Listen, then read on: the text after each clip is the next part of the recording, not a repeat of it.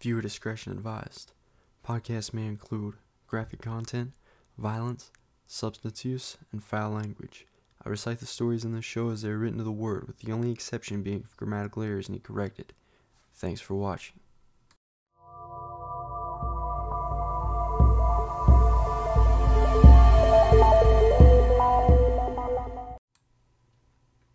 Hello, welcome to Scared Shitless.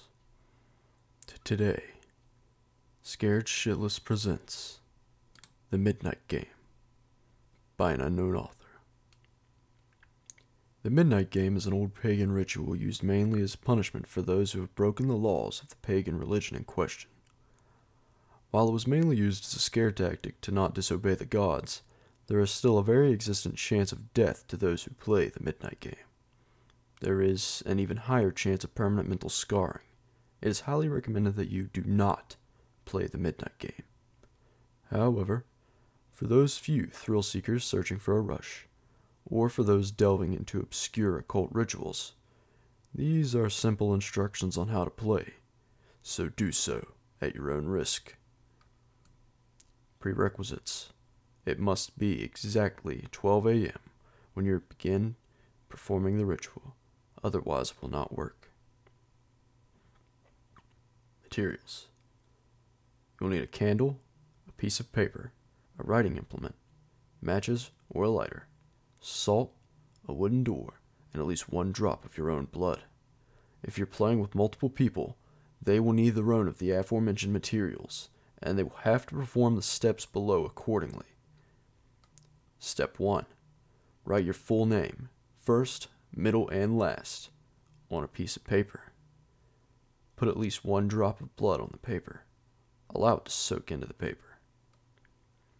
Step 2. Turn off all the lights in the place you are doing this.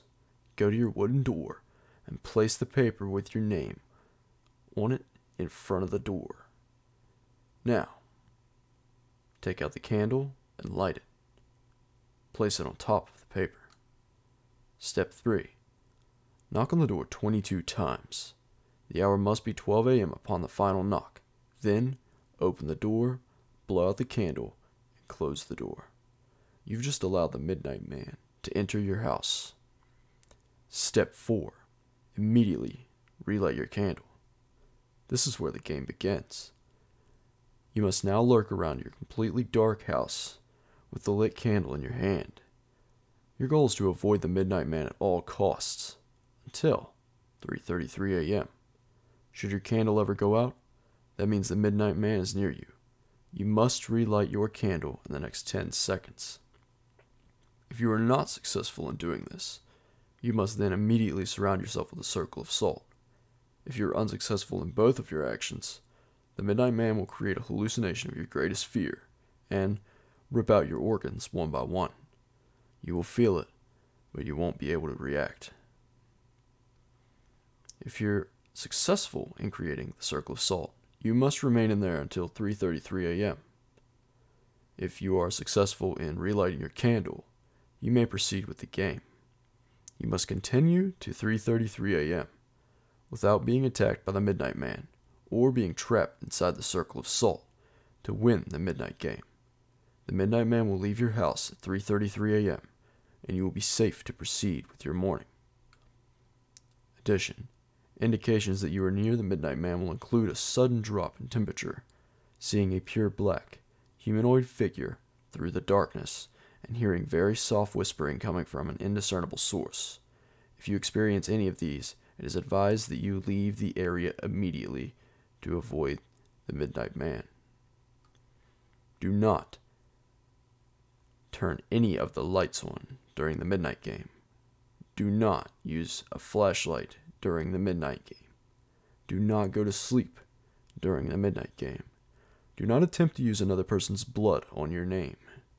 Do not use a lighter as substitute for a candle. It will not work. And definitely do not attempt to provoke the Midnight Man in any way. Even when the game is over, he will always be watching you. Good luck. You're going to need it.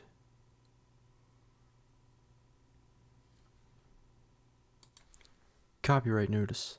The stories I share in this podcast are told either via public domain reciting or by the use of Creative Commons share-alike licensing. Unless expressly mentioned by me, the stories in this podcast do not belong to me in any way and are subject to copyright by their original owner or owners. The majority of the stories shared on this podcast come from the Creepypasta Wikia, which has recently been renamed to the Creepypasta Fandom website, and I'll be leaving a link to the original pastas, if pastas are used, in the episodes. Thanks.